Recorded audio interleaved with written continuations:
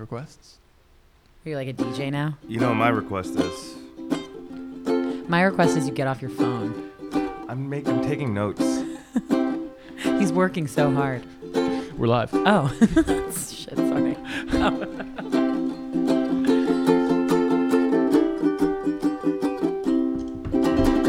Yeah, you too. We're just like fighting in the behind the intro. Oh man, I think we're gonna give away a ukulele today. Really? Why not? We're gonna give away your ukulele. No. I think we're done with that. I think we're gonna give away a ukulele. We'll tell you how to win one later. It's a Cordoba ukulele.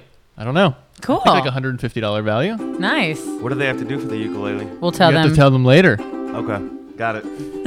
Still learning the ropes. Ralph's got his sunglasses on. He just woke here. up. Yeah, he just. Oh my God. You're like in full risky business mode right now. Hey everybody! I think this is episode 25. I think we're at now. Wow. Maybe We're 25. Yeah, I think so. How's everybody doing today? We're doing good. Ralph's phone keeps going on. Yeah, it's 24. I think 24, 25. We'll figure it out later. What were you doing at 24 years old, Jake? At 24 years old, I was already living down here in Florida, and my first job, I think, which we can talk about later. It's a good topic. I was either on my first or second job. I changed jobs a lot when I came out of college. I changed jobs 6 times in 5 years. Never fired. Wow. Never fired once. I just either got really bored or looked for a better opportunity. It's not a bad thing. I've done the same. You know, I get bored easily, as you probably understand. Usually I'm like, let's do this, let's do that, let's do this. And working for like a regular job, sitting in that cubicle or doing whatever, I like to think I'm pretty good at doing things. And so I kind of mastered the different projects, and I was just like so bored with them. Like the first job I had was like IT, and I was like, okay, I'm just sit here in front of this one server. We just had one server, and just kind of make sure nobody sends viruses and stuff. And I was like, okay, what else can I do? Can I do graphic design? So I kind of started doing graphic design, then switched to another job. Oh, this is funny. It's I had this job for 2 weeks. This is one of those jobs I was like, I made the wrong decision. I had a good job at my first one out of college, down in West Palm Beach. Beautiful office, 14th floor overlooking the ocean. Nice. Best office ever. And then I just wanted to get out of there, so I found another job like all the way up in Stewart, and it was on the water. I was like trying to find jobs on the water for some reason. You thought you were gonna like go surfing before and after work. And found that, and I like literally sat there like for the first 2 days and looked around and was like, this company's not going anywhere right now. I need to get out. So I actually was able to get out and find a job in a week that time. So it it wasn't for me. That life, that workforce wasn't for me. But anyway, yes, 5 years I had 6 jobs. And wow. Was, pretty good at it too, finding those jobs. That's not usually recommended. It's not. No. But I actually, funny enough, I wrote a book about it. It's called. I sold 5 copies to your parents, to friends and your family. in-laws, and it was called Surefire Hire.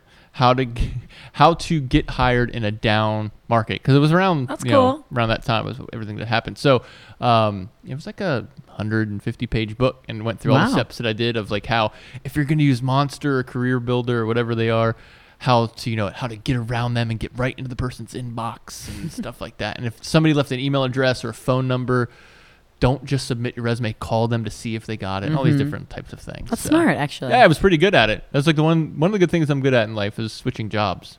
And I haven't switched this one in 5 years. Thank God. This is our 5th year. Wow. 5. That's really exciting. Yep. The big 5. Yeah. Have you been here the whole time, Ralph?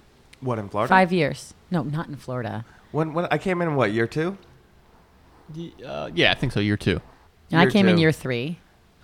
I gradually just increased my work. You were kind of like year 1. You knew about it year 1. I remember you started it. I mean, you were still my vendor at the time with your job, so we were basically talking every single day. Yeah.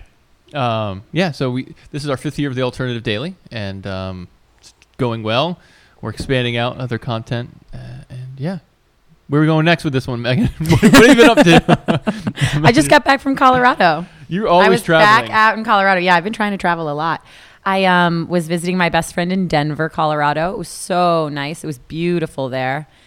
the weather was about as warm out in Denver as it is here. It was like 60s during the day. It was so nice. And then at night it was a little colder in the 30s. But I went snowshoeing, which was really fun. Did you ski again? No, I did not ski. We just stayed in Denver and then went out to Boulder.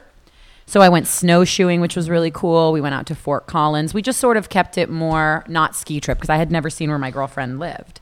And Denver's a really cool city. It's building so quickly. So I think they were saying it's like 8,000 people a month are moving out to Denver. So everywhere you look, everything is brand new. Right. So it's really, really, it's actually quite nice. Feels sort of how, I don't want to compare them, but it had a feel of how it was when I was in Austin, Texas, like a place that's like building so rapidly. Yeah. So there's so many restaurants and stores and bars and activities outside you can do. And the weather was so nice. And again, we went snowshoeing. So I was in the snow. But it was. What's the point of snowshoeing? It's more just like being able to hike while it's just like snowing tennis out. rackets on your feet. It's it's kind of scary. They look like what you would picture like an old school bear trap, like that a trapper would use. That's what it looks like, and you have to strap them to your boots. I was like really worried it was going to be. I was really worried it was going to be awkward, but it's cool because you can walk in a lot of snow and stay really high up on the snow. So that was fun because we were able to hike. We hiked in a place called Estes Park, which is right near Boulder. And it was so beautiful. So it was a lot of fun. Where's our next trip? I'm going to Mexico in 2 weeks. Oh my God. Jeez. That's for my birthday. My birthday's 2 weeks from yesterday. Happy birthday. Not yet. But thank you. How long are you going for? Just for a few days. And where are you going? Where can they find you? Where can they find me? I'll be in Playa del Carmen, Tulum, and Akumal. Are you really? Mm-hmm, yeah. I'm going to travel like the Yucatan. That's pretty cool. Yeah, I've wanted to see Be careful in Mexico. I know. I'll be fine. My mom's more freaked out like about the Zika virus, which I'm not worried about at all. But I really want to see the ruins. I've seen some ruins before, Mayan ruins years ago. And I really want to go see the Tulum ones and Chichen Itza. And in a place called Akumal, you can like go right into the beach. Like it's right on the beach. You can go right into the water and all these sea turtles are there. And you can swim with sea turtles. Wow. And you can do that right out here. I know. But wait, so how many times have you been to Mexico? Because I would see that this would be like your fifth time. I've been to Mexico 4 times in college. Yeah. How many do I remember? No, I've been to Mexico. Yeah, I would say I think this will be like my 4th or 5th time. Where did you go before? I've been to Cozumel. I've been to Cancun. I've been to Costa Maya. Have you been to the Pacific side yet? No, I have not been to the Pacific side. Been to side. Cancun twice. I have been to Cancun twice. Yeah. In college? Did we make out that one time? So funny. Yeah, so what's after Mexico? Jeez. The alt daily retreat, of course. Yeah, that's going to be fun. Ralph, do you have any upcoming trips back to New York anytime soon? Man. Oh, you just got back. Yeah, I did get back, and I got 3 trips already planned, and that doesn't include the second half of the year. Back to New York or to other places? New York. Oh, New York. Going back. Yeah, I got communions. I got a bunch of family stuff. My God. Ralph comes from a very big Weddings. Italian Catholic Long Island family. Love it. Yeah. Absolutely. My family thinks plane tickets are free. Do you want to travel anywhere else, like outside of New York, or is that it for you? Yeah, propose a trip. I'm down. I'll go anywhere. Where would you go? Like if you had to go right now, anywhere else other than New York, where would you go? I would go to San Diego and give that a whirl again. Yeah. I'm not necessarily into going south of the border, Mexico. I haven't been there yet. It's just something about not knowing Spanish that kind of freaks me out. Gotcha.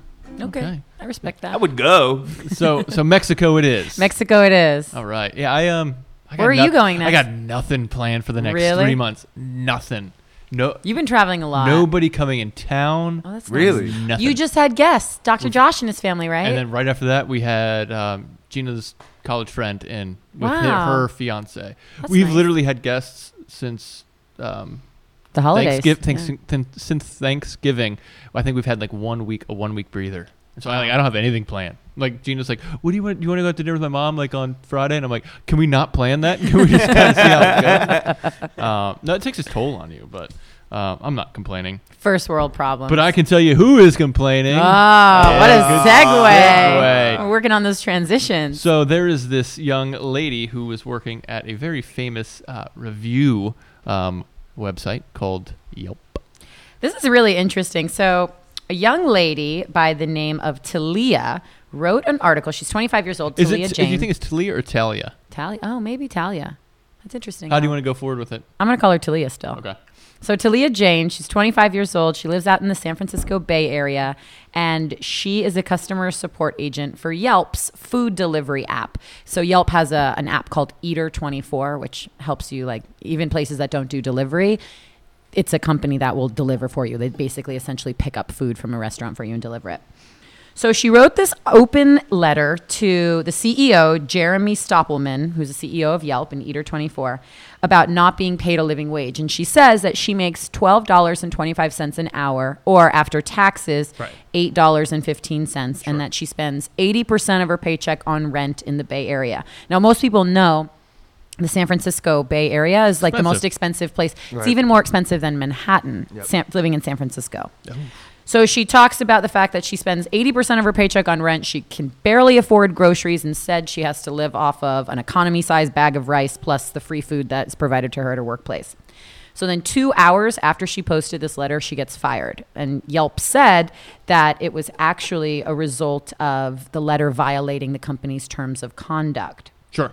So this letter got viral, as things tend to do, with a lot of people supporting, but also people against her. Because people were saying they feel terrible for her. She started a GoFundMe account. How old is she?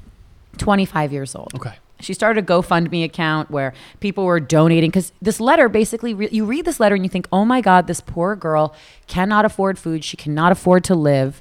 And then there are the people on the internet that took it in the other way and were finding her on social media. And they found her on Instagram and Facebook and Twitter.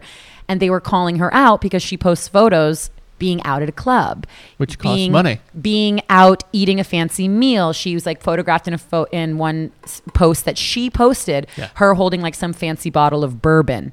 And so all these people are now coming out saying, wait a second, if this is really true, nobody's really feeling sorry for you because those things that you're already doing cost money. Right. So then there's a girl who's a writer. She wrote an article. Her name is Stephanie Williams. And this article is so amazing. You can find it on Business Insider. Her name is Stephanie Williams. And she basically rips into Talia's open letter, basically talking about the fact that she's about to be 30 years old, and she recaps her 20s about how when she was let go from her first job at 22, she had to start being a bartender, and it was in her hometown because she had to move back in with her parents, and how she was so embarrassed in the beginning because she would have to see all the people she graduated from high school and college with, now seeing her as a hostess and a bartender, and she spent so much time crying, and she wasn't able to travel or shop or do anything, and yet slowly over time, she worked her way up in this restaurant. She ended up being the head bartender, made a lot of money. She talks at one point how she was making, like $60,000 a year as a bartender. Right. She was able to move out, put her passion into writing, and that's what she does. So she was basically talking about the fact that nothing is guaranteed. Like, you shouldn't just assume that because you're choosing to live in one of the most expensive areas in the country and you work for this company that is $1 billion company, like, basically, who the hell are you? Realize that things take time. What was her position? Her position was that the letter was ridiculous. No, I'm sorry. What was Talia's? She was a customer support agent. Okay. So she's a customer service agent for Eater24, part of Yelp. And so I read this Stephanie Williams, the Business Insider letter, and I really resonated with that too, because for me, obviously, I live in a very, very expensive place in the country, or at least in the state of Florida. And I have had, since I graduated college, a number of different jobs. And even now, as a freelancer, I sometimes take jobs that are not super exciting, or maybe I feel don't pay a lot, but it gives me a good opportunity, or I have to do something that's not so great, because I'm of the opinion that if I'm choosing to live in a place or I'm trying to build this career, sometimes you have to do shitty things to make money. And I also feel as though there are a lot of people my age and younger that feel as though I'm 28. I'll be 29 in a few weeks. That there are people that graduate college and think, well, if I'm not making, just under six figures, or I'm doing this, like, I deserve more. I deserve more. And that's such bullshit, because we're starting out in our careers, who are you to think that you should deserve that? So that's sort of, I agreed with the response letter. I could obviously see where Talia is pissed. You have this multi-millionaire, maybe even billionaire person with Yelp. They're a $1 billion company. And she's a customer service agent, which, historically customer service agents don't get paid the most in the company, right? Mm-hmm. And you could probably, if he's doing interviews talking about how great his life is, I don't know any of this, I'm just assuming. So you can understand that she's a little bit angry at that. But again, just like you said, you're only 25, Exactly. and you've chosen to live in one of the most expensive place in the United States. And as we were talking about in the beginning, in the intro, where none of us are at the same job we were coming out of college, right? And this might not be your first job, this might be your second or third, but you usually go through a few. Some people don't. There's a few that kind of can work their way up all the way to the top, but you got to go through a few. And I always entered it that the job that I'm going to get out of college is, and now this is not a very popular thing, but is kind of like a stepping stone to my next job that I want to get. I kind of have this idea of what I wanted to go do in life, and it's not what I thought it was back then, but you kind of have this idea where I'm going to do this, get this out of college, and then take the next step. Or if you don't even go to college, I'm going to go do this, and hopefully I would like to be here. Hopefully I'd like to be owning my own company. Hopefully I'd like to be, manager, vice president, CEO somewhere else. And so you get so lost in this kind of, it's terrible to say, I'd like to talk about the now and the moment, but this is like being lost and thinking that like you're not getting out of this, And so she was lost in that, but she also needs to understand that she has a choice. She doesn't have to live in San Francisco. That's what the response letter said. Coming out of college, I worked at a nonprofit organization. I think it was making $27,000. I made $23,000 in my first job. And if I made it past my 90 days, I got to 29, and I thought I was rich. Right. Me too. I thought I was rich. I was like, the most money I've ever seen in my life was in my bank account that first time, and I was like, oh my god. And then I actually went out and bought a kayak, which completely halved my my income in. But I think there's this age of people now that are coming out of college who are expecting these perfect jobs, right? You're expecting to make the, $50, $75, $100, $250, $1,000 a year job out of college. That just doesn't happen, right? And even as somebody, for me, I won't hire somebody directly out of college or somebody who doesn't have a lot of experience for a high income job just because they don't have the experience. Experience is extremely important. I mean, that's one reason that I have Ralph and David and a few other folks is even though they didn't do a lot of work for me, because that's what happens is you pay somebody because they haven't done any work for you, but you base it on their experience, and so that's where it comes from. Now she could stay with Yelp. She could have stayed with Yelp and worked her way up and try to do something like that, but she just literally looked like she was saying, "This is ridiculous. I'm frustrated with my life. I want a handout right now." Exactly. And I'm sorry, that's not how it works. I'll make a couple of points. My second job in the city, I was doing a 2-hour and 15-minute commute each way. Ouch. Yeah, so there's definitely But why were you doing that? Because that was the job I was given. And you couldn't afford to live in the city. I couldn't afford. Exactly. Now, granted, in 4 months after my first couple of paychecks, I moved into the city because that was just asinine. I couldn't do it. You can't be a sane person on that commute. But I will say, even being in Florida, no one uses public transportation here. No one wants the commute. No one wants, and I look at public transportation system as a good resource to use that no one uses down here. Yeah. It's just that type of mentality. Manhattan has a great public transportation system. And San Francisco does too. Absolutely, they do. And you should take advantage of that. You do not need to be living in San Francisco. She might be using it. Who knows? But I will say this, make this point.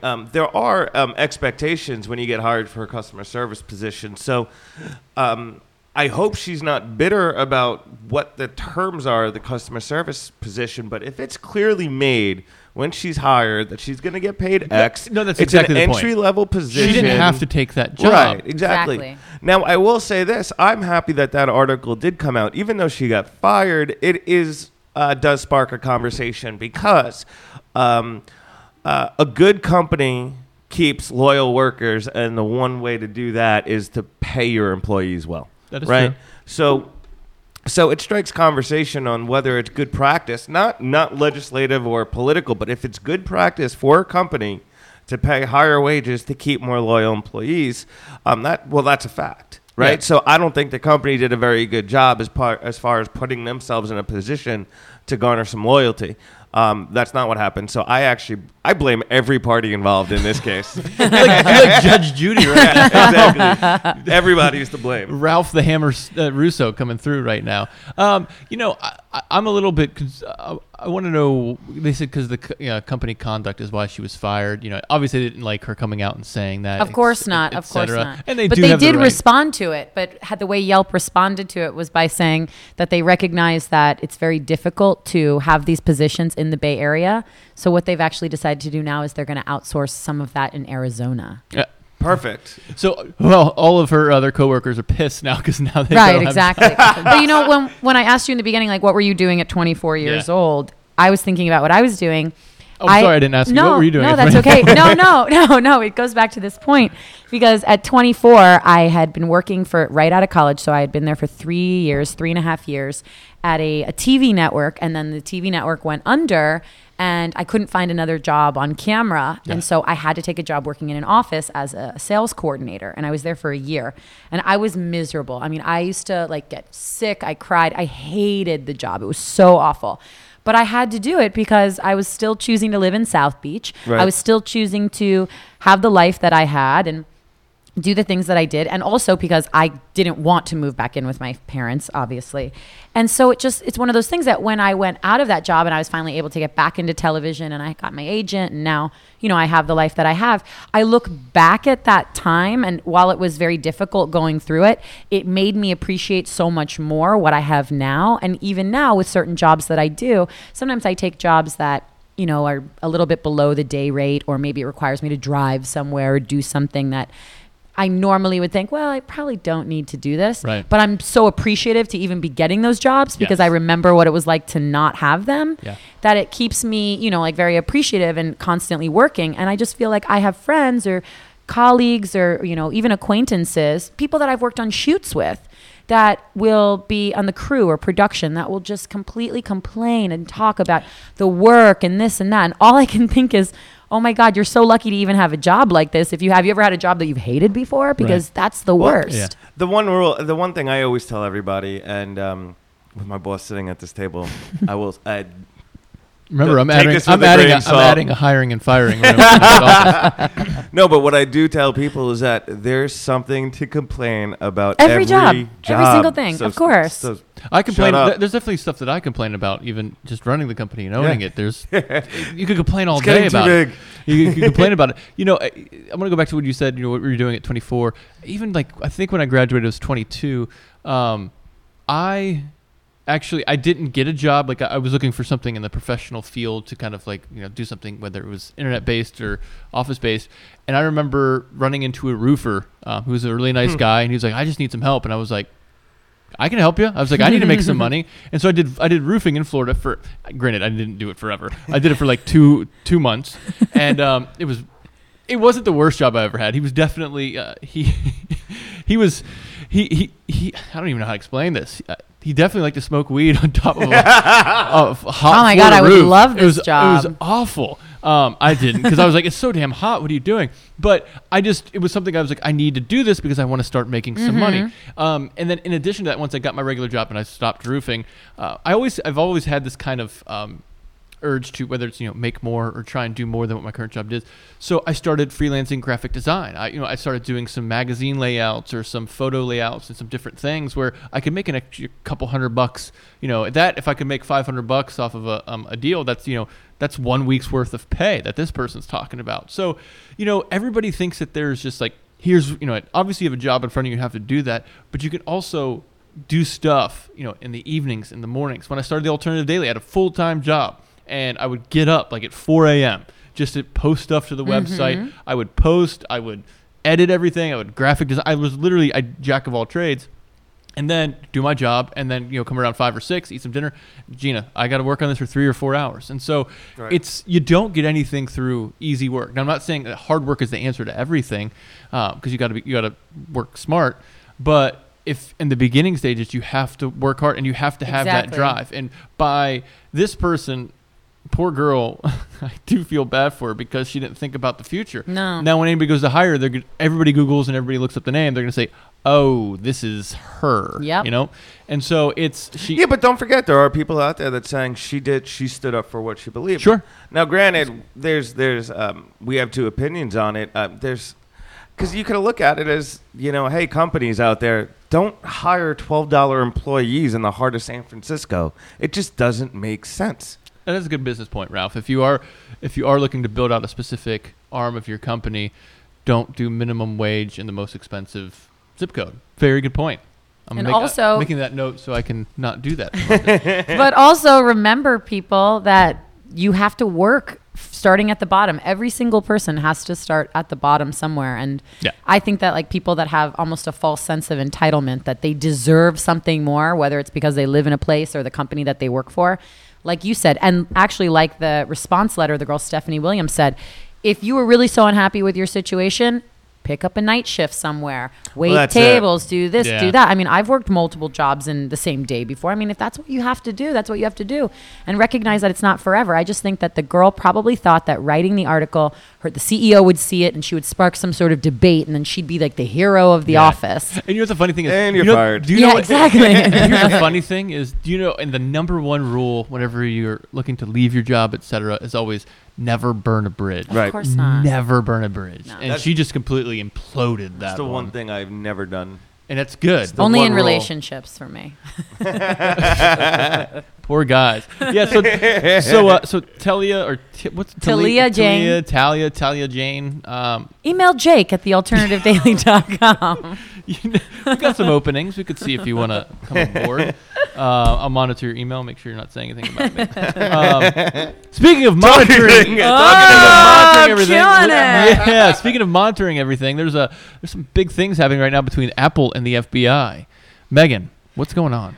Okay, so many people remember the horrible shooting that happened in San Bernardino with the couple that went into their office and killed all those people during a holiday party. Now it's coming out that the husband of the couple, the shooters, he had an Apple iPhone. And the FBI is working with Apple, or trying to get Apple to create or give them some sort of technology that would allow them to unlock the phone. Right. Because, of course, you know, the 4-digit lock on the phone. They want to see if on this phone, who he's been talking to, anything at all. They just need to get into it. So what's happening is Apple is refusing to give this technology. First, they're saying that they don't have a technology like this, that they could create something perhaps, but that they don't want to create something and give it to the FBI that would allow the FBI to go around all the different sorts of channels and then just intercept phones, security, all of that. Of course, all of this started a few years ago, the big thing with NSA and Edward Snowden.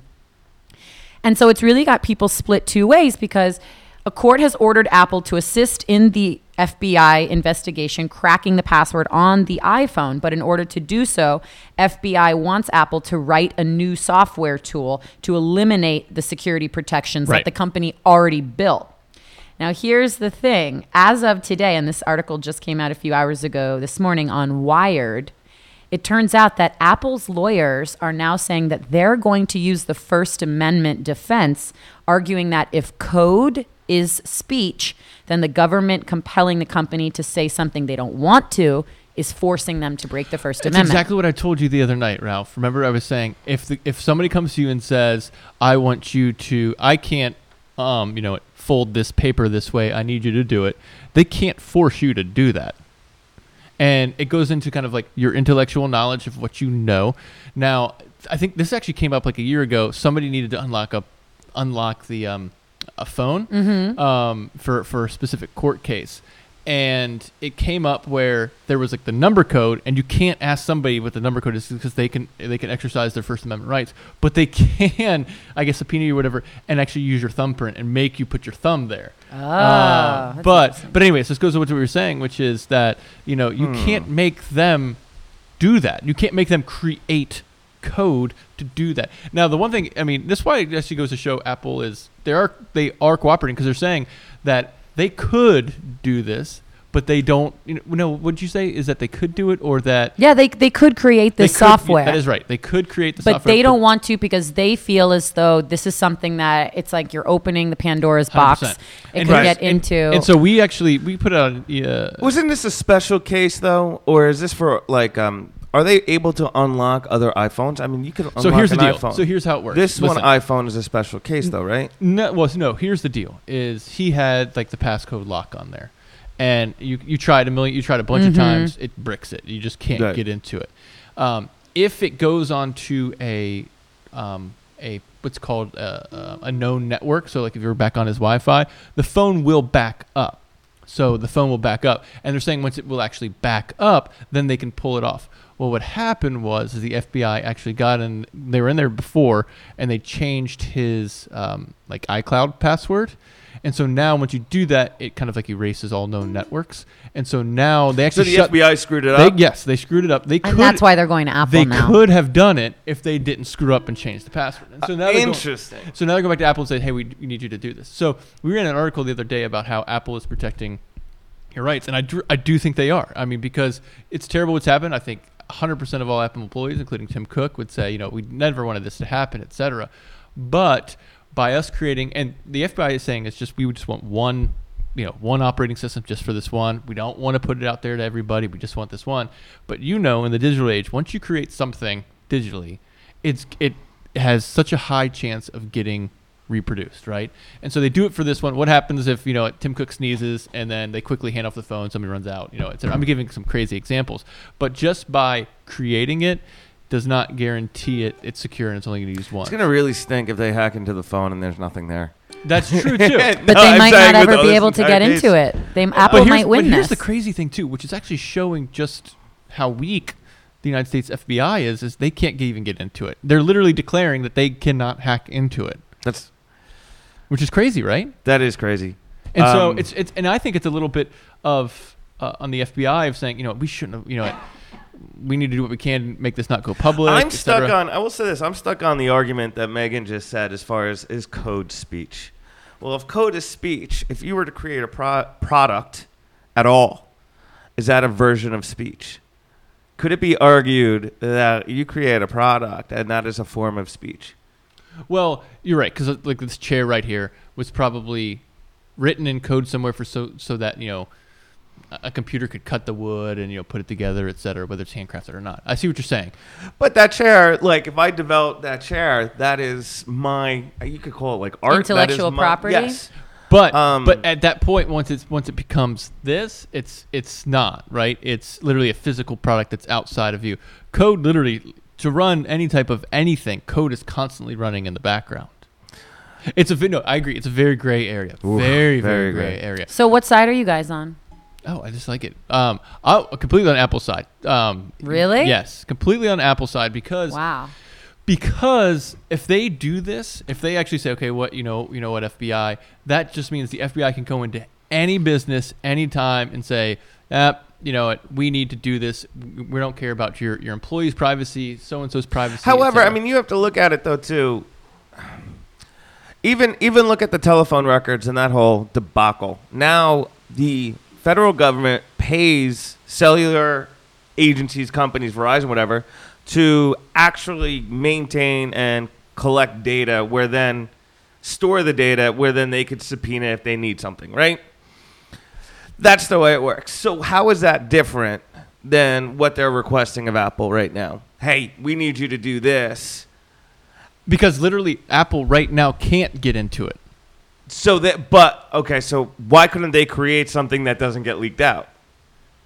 Well, that's what the FBI is saying. Create something, we'll make sure that it's safe. But Apple is saying anything can happen if this gets into the wrong hands. If we start doing it for just this case, then is it always going to be something that we have to do? But the FBI is legally doing it with cellular companies. Hey, Verizon, we need access to this data. Well, that's actually pretty easy to get because I can hack into your personal computer and get your call logs right now. That's not that big of a deal. This creates literally a backdoor. It's more sophisticated call logs, but go on. But this is your call logs. Oh, yeah. But this literally creates a backdoor for. But it creates a backdoor for Apple. It's Apple's backdoor. They're not releasing that to the FBI. They're not giving FBI the code. Right, but in the digital world, things can get reproduced pretty easily. Well, make sure it doesn't get reproduced. I'm saying I'm looking at the viewpoint of the government, and I don't really think they care, of the technicalities. Hey, no, they don't. Of course not. We're not taking on this code. We're asking you to do it, and you could do it however which way you want to do it. But we don't really care. But we're subpoenaing. Subpoenaing? Yeah. We're asking you to do this. we're not taking on the responsibility of doing it ourselves. What happens? We're able and legally able to ask you to do it, and then give it to us back. So what happens if they go into this room? And Tim Cook is it going to happen in this room? The FBI goes in there, and right before they go in, the FBI director says, "Listen, I'm going to push Tim Cook over. You're going to take it, and we're going to have it, and we're going to create a whole cover up, right?" And they go in there and it happens. And now the FBI has a backdoor in every single phone where they can can literally see us right now through my little phone right here. Wave for them. See Megan's waving. They already do this with cell phone companies. Only one thing could go right there. A million things could go wrong. They're already doing it with cell phone companies. But no, they're not into the phone. They could literally get into the phone to see us. They could literally get into the phone. Yeah, but through Verizon, they could get into your phone to view who you're calling. That's a little bit different than actually saying, "Oh, I can see somebody through their camera. I can see what pictures they have on their phone. I can see that." They're just asking them to unlock the phone. They're not asking them. That is literally Pandora's box. You're going down the rabbit hole of, it's just this one time, and then they start. It's not this one time by any means. It'll never be this one time. I mean, personally, but here's the other thing. Personally, the government can see whatever I'm doing. I feel the same way. I really do. I feel the same way. But I do believe that people should have their privacy. I just personally don't care. They can come see me in my underwear. I'll be honest with you. It's not even nothing to hide. It's not even a privacy issue with me. It's more of a commerce issue, because Apple's also creating an argument with how can we sell phones in other countries? How can we become this global marketplace and have this brand of privacy? And now, iPhones sold in China can now be hacked by the government. Right. By the U.S. government. That's what they're saying. I just feel like when it's a matter of national security, Apple should be doing this. Yes. And that's how I feel about it. As long as it's done how they operate Verizon, meaning they do not have their hands on anything. They actually have to request from Apple for information. But where does it end? What happens if you actually do have a corrupt government who then says, "I want to, do this. I want to do that"? Where, the government has to be put in check at some point. Not when it comes to national security. It'll never happen. Well, they need to get a little bit better, because I bring this up just like the Talia lady. FBI needs to quit whining about it and get better hackers and get better developers to get into the phone. Well, don't screw up in the first place with the password change. I will say this.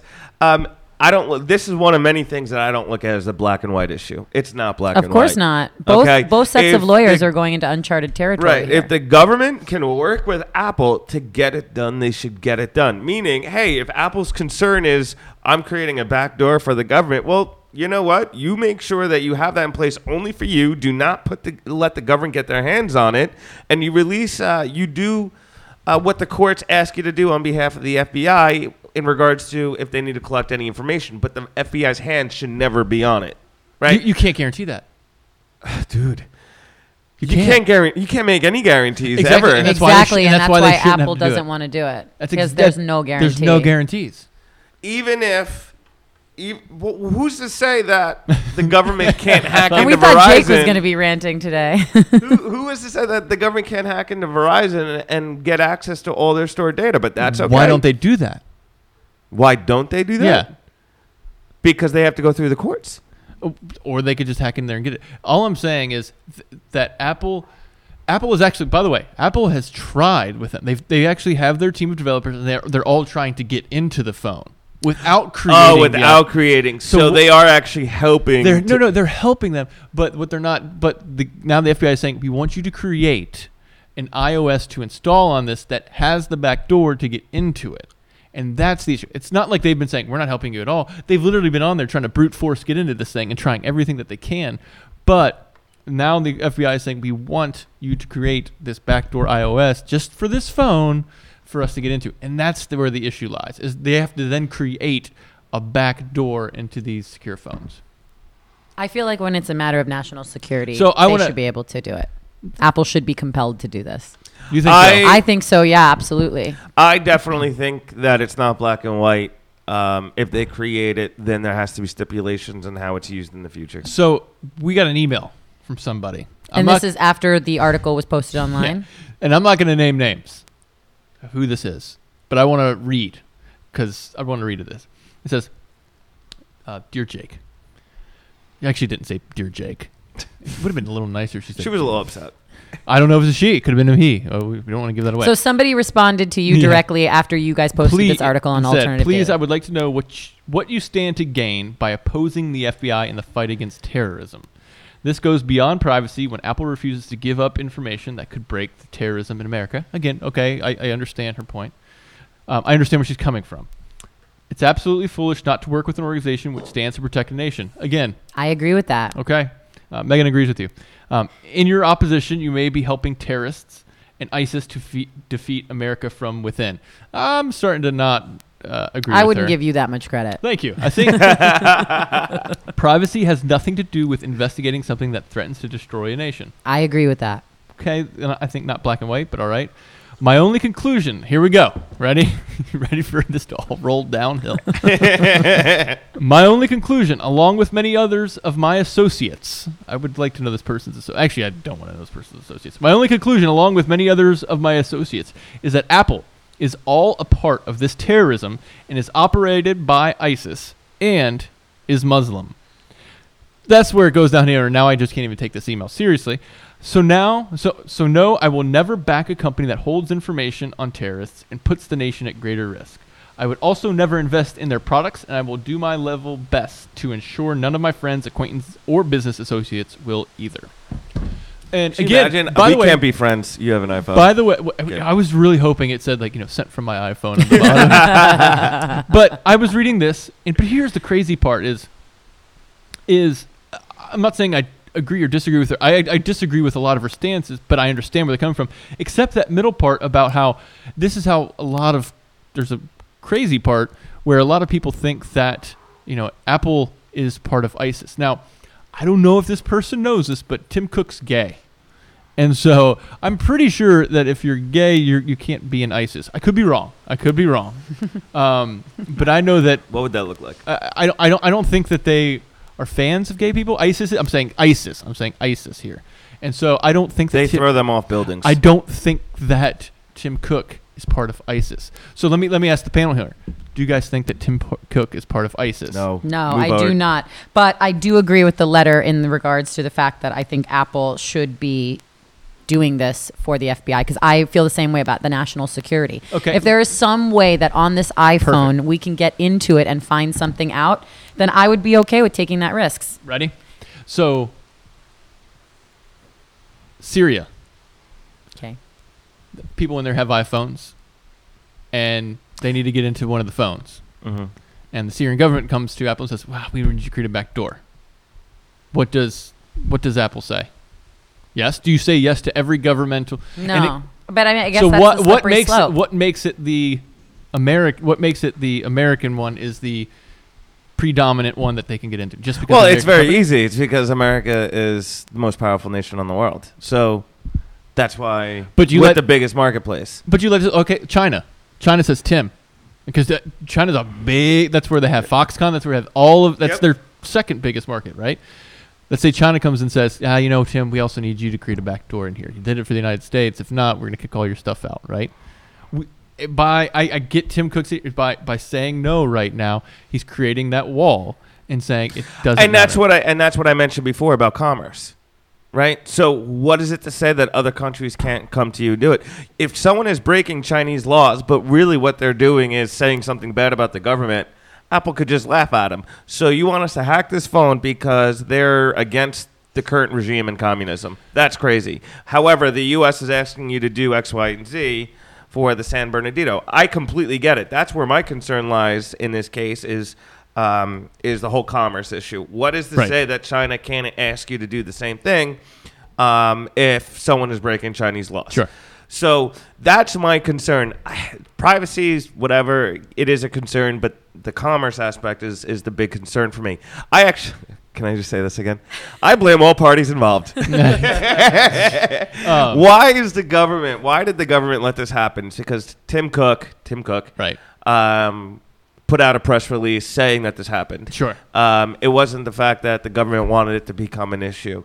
But yeah, they should have hopefully have a PR agency somewhere to quiet this thing down. I wanted to give a disclaimer that for the record, I do know that the United States is the most powerful country in the world. It's where we live. It's great. I was just trying to give a little example of how does it stop at the United States and why not others. Absolutely. So last thing I have on that is what constitutes the government from saying, hey, Jake, I know that Ralph works for you. I need to get into his phone because I think he's a terrorist. And I'm like, there's no way this dude's a terrorist. Right. I don't want that in there. So you see what I'm saying? You're right. It's not black and white, but it's also like, does that government have so far of an overreach that everybody just has to say yes to them? I will say, and that creates an issue with complete government over control. It's great though too if this doesn't go through, right? Because this is my big concern. This is when I think you flopped like 3 or 4 times on this whole thing. It's just every single end of the Megan's spectrum. like Tim Cook. She's standing hard on this. She thinks she's staying in there.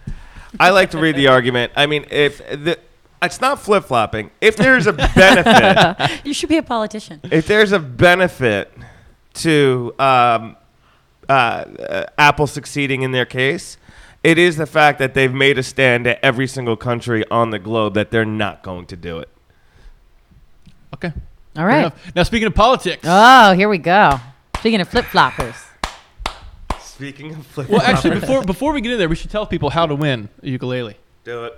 Megan, how are they going to win a ukulele? Okay. I love putting you in the spot. You're like, okay, well, I want to make a subject line this time because I think sometimes people that listen to the podcast, now they know how to do it. It's the same every week. So if you want to win one ukulele, a Cordoba ukulele, if you want to be like Mr. Jake Carney, email us podcast@thealternativedaily.com, subject line ukulele, and tell us in your email, whose side are you on? Apple or the FBI? Really, Jake's? Or blame Megan? everybody. Who do you like more, Jake Ralph's or like, Megan? You cannot say you're Ralph, otherwise those answers will be disqualified. So email us podcast@thealternativedaily.com, subject line ukulele, and tell us, whose side are you on, Apple or the FBI? And Megan will give you an free hour tutorial on how to play the ukulele. That's right. That's what it comes with, like a free DVD. In a bikini, on your paddleboard. All right. So speaking of politics, we have Ralph Russo here for our political update. Donald Trump just overwhelmingly won Nevada. Yeah. What does that mean? Are you going to answer your own question? I'm just going to throw out a bunch of stuff out there. Go for it. It's your floor now. We're going to go take a I'm going to go get another coffee. We're going to go take a dip. I need your opinions, though. No, go for it. All right. Well, Jeb Bush got out of the race prior. Poor Jeb. So sad. We were all convinced that his votes were going to go to Rubio. Did that happen? Didn't look like it. Why? On top of that, Donald Trump won the Latin vote and the evangelical vote. What is going on? What is that this all must make mean? Marco Rubio feel so bad. What? Look at Cruz. Yeah. Cruz dominated the evangelical vote true. in Iowa. Dominated, and he can't get the evangelical vote in Nevada. It's over. It's over. I'm calling it. Donald Trump? I'm calling it. There's no way that Ted Cruz can pull this out. He might have a chance in Texas, right? He might have a chance in Texas, but he it's got over. the support of the governor. Ted Cruz did. Who is the governor? It's not Rick Perry anymore, is it? I don't know. Okay. It could be Rick Perry. Oh, God. You have one topic. Yeah, one topic, Ralph, and you got to know who it is. Anyways, Megan's going to look it up real quick. I'm calling it. I'm calling Trump for Trump too. For the GOP. Here's what I want to know. But what's the deal with the brokered convention? Talk to me about that, because there's talks about there might be. You don't know. Oh, yeah. I watched the video on this. Ralph had a late night last night. Anyway. Greg Abbott is the governor. Okay, so it's not Rick Perry. The brokered conventions. What again? Lead me into the right way. Lead me into the direction. This really kills our credibility. Yeah, we always do this live. We're doing it live. Well, broker convention is when they come to the convention and there are no, there's not a unanimous vote for who's going to take the nomination. Anyways, so I'm going to say it's Trump. It could be a broker convention with somebody like Cruz come through. I don't know. I don't know if Rubio can pull it out. So it's looking like it's going to be Donald Trump as the GOP nominee, which is absolutely, I hate even to use the word insane or crazy because that's what everybody's saying. So I'm actually going to be the opposite. I was like, it makes complete sense. At this point, it does. It makes complete sense. You think so? From when he came in last year, he literally rose to the top, right? Back then I think it was like Jeb was maybe the first, and Trump just came in, just literally rose to the top and did not come down. Ralph, you see in this presidential thing where, especially on the GOP side in the past, it's been 16 years, there's been a rise, there's been a fall, there's been a rise, there's been a fall. There has been no fall for him. And there's stats on that. I forgot what the exact percentage is, but statistically, if you're hot in the beginning, you are not hot at the end. Right. You know what I mean? He's been hot the entire time. But with no substance to anything he says. But yeah. He's resonating with people. People are angry. Well, he's resonating to the fact that nobody wants the other candidates to be president. Right. The other candidates. So when you look at that, he won the Latino vote in Nevada. He won with everything he says, the Latino vote and the evangelical vote with Cruz sitting right there. Yeah. No, he won the evangelical vote. It's really interesting, and I think it's also shaping up on the left side to be Hillary. I think it's going to be Trump versus Hillary. Yeah. Which is going to be interesting because they were buddies a while ago, right? They were definitely buddies. He gave money to her, etc. It's going to be interesting. Here's where I wanted this conversation to go. I'll help you. I'll steer you this way, Ralph. Is Trump is willing to say whatever, right?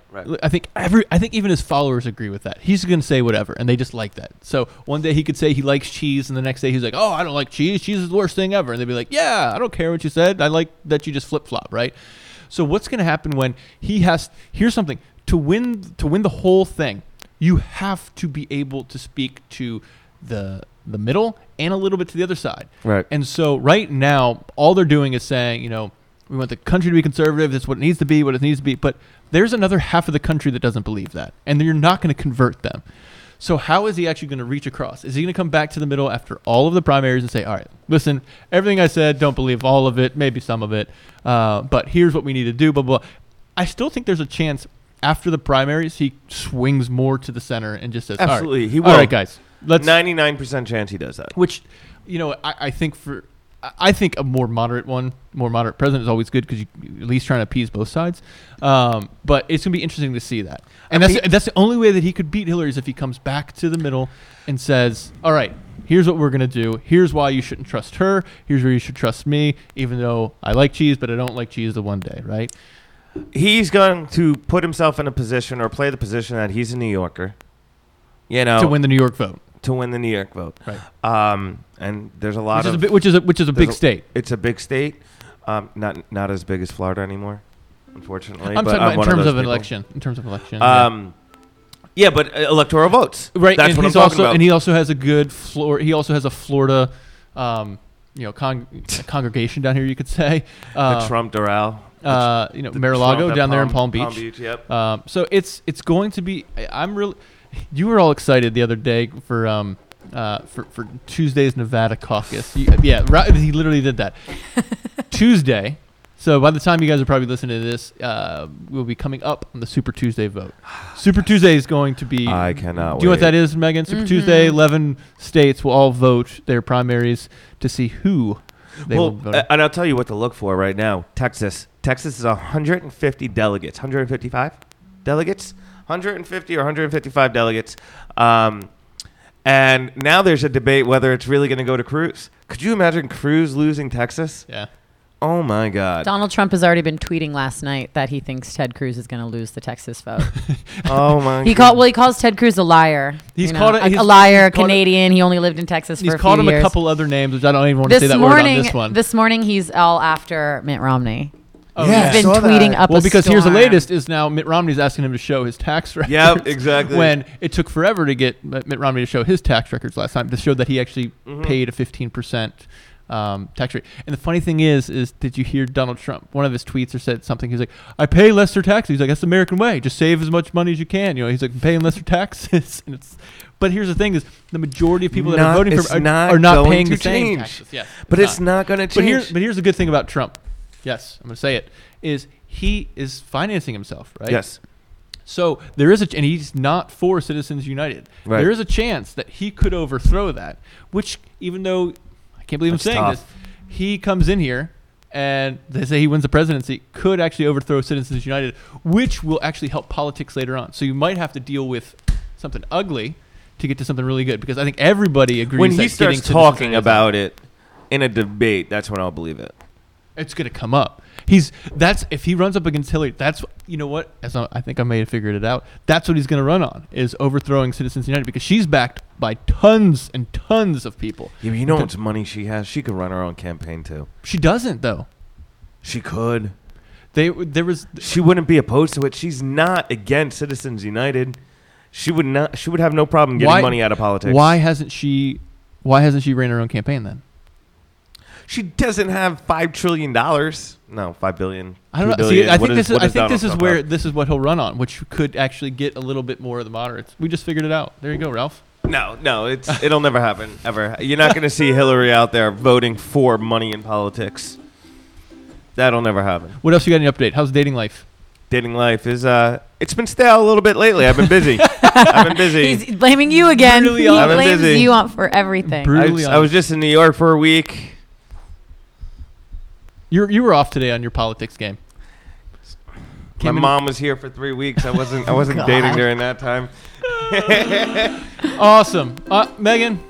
If you want to win a ukulele, a Cordoba ukulele valued at approximately $150. Valued at $1 million. Just kidding, by the way. Enough money to sell it and fund your own campaign. Email us, podcast@thealternativedaily.com. Subject line ukulele, and tell us whose side are you on, Apple versus the FBI. If you want more Alternative Daily, you can find us online at thealternativedaily.com. Our podcasts air on iTunes, the website, and soundcloud.com.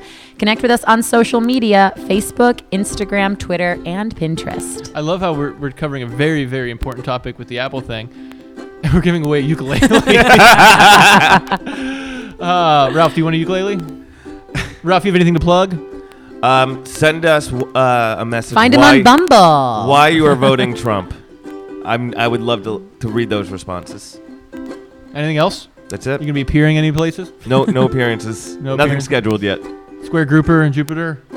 Well, you never know. Those are always last minute. You could find me at Square Grouper. Go on about us. It'd be great if you start getting like a stand-up show or something. I have to drive that Penske truck around so you could always find Ralph. You remember that one time? When Ralph first did that, he drove a big yellow Penske truck, and I drove by somewhere. He kept it he was like a rental car. Yep, I had and it for 6 days. He's at this one place called the Thirsty Turtle. And I caught him. I was like, at Thirsty Turtle, and he was like, oh, how do you know? Oh, you can tell from my Penske truck. You should keep it. Go buy one. That or I went for a run, and this guy has this I think it's an old ambulance, and he runs his podcast out of there. Cool. It was along A1A. I forget. It's not Ed Harris. Bob Davis podcast. Cool. And I was running. I was going to stop in. Right there. I was going to stop in and just be like, hey, interview me. Fellow podcaster here. Nerds unite. Awesome. Bye, everyone. Thanks for listening. We're not done yet. We're not done. You can keep your headphones on. We're good. All right.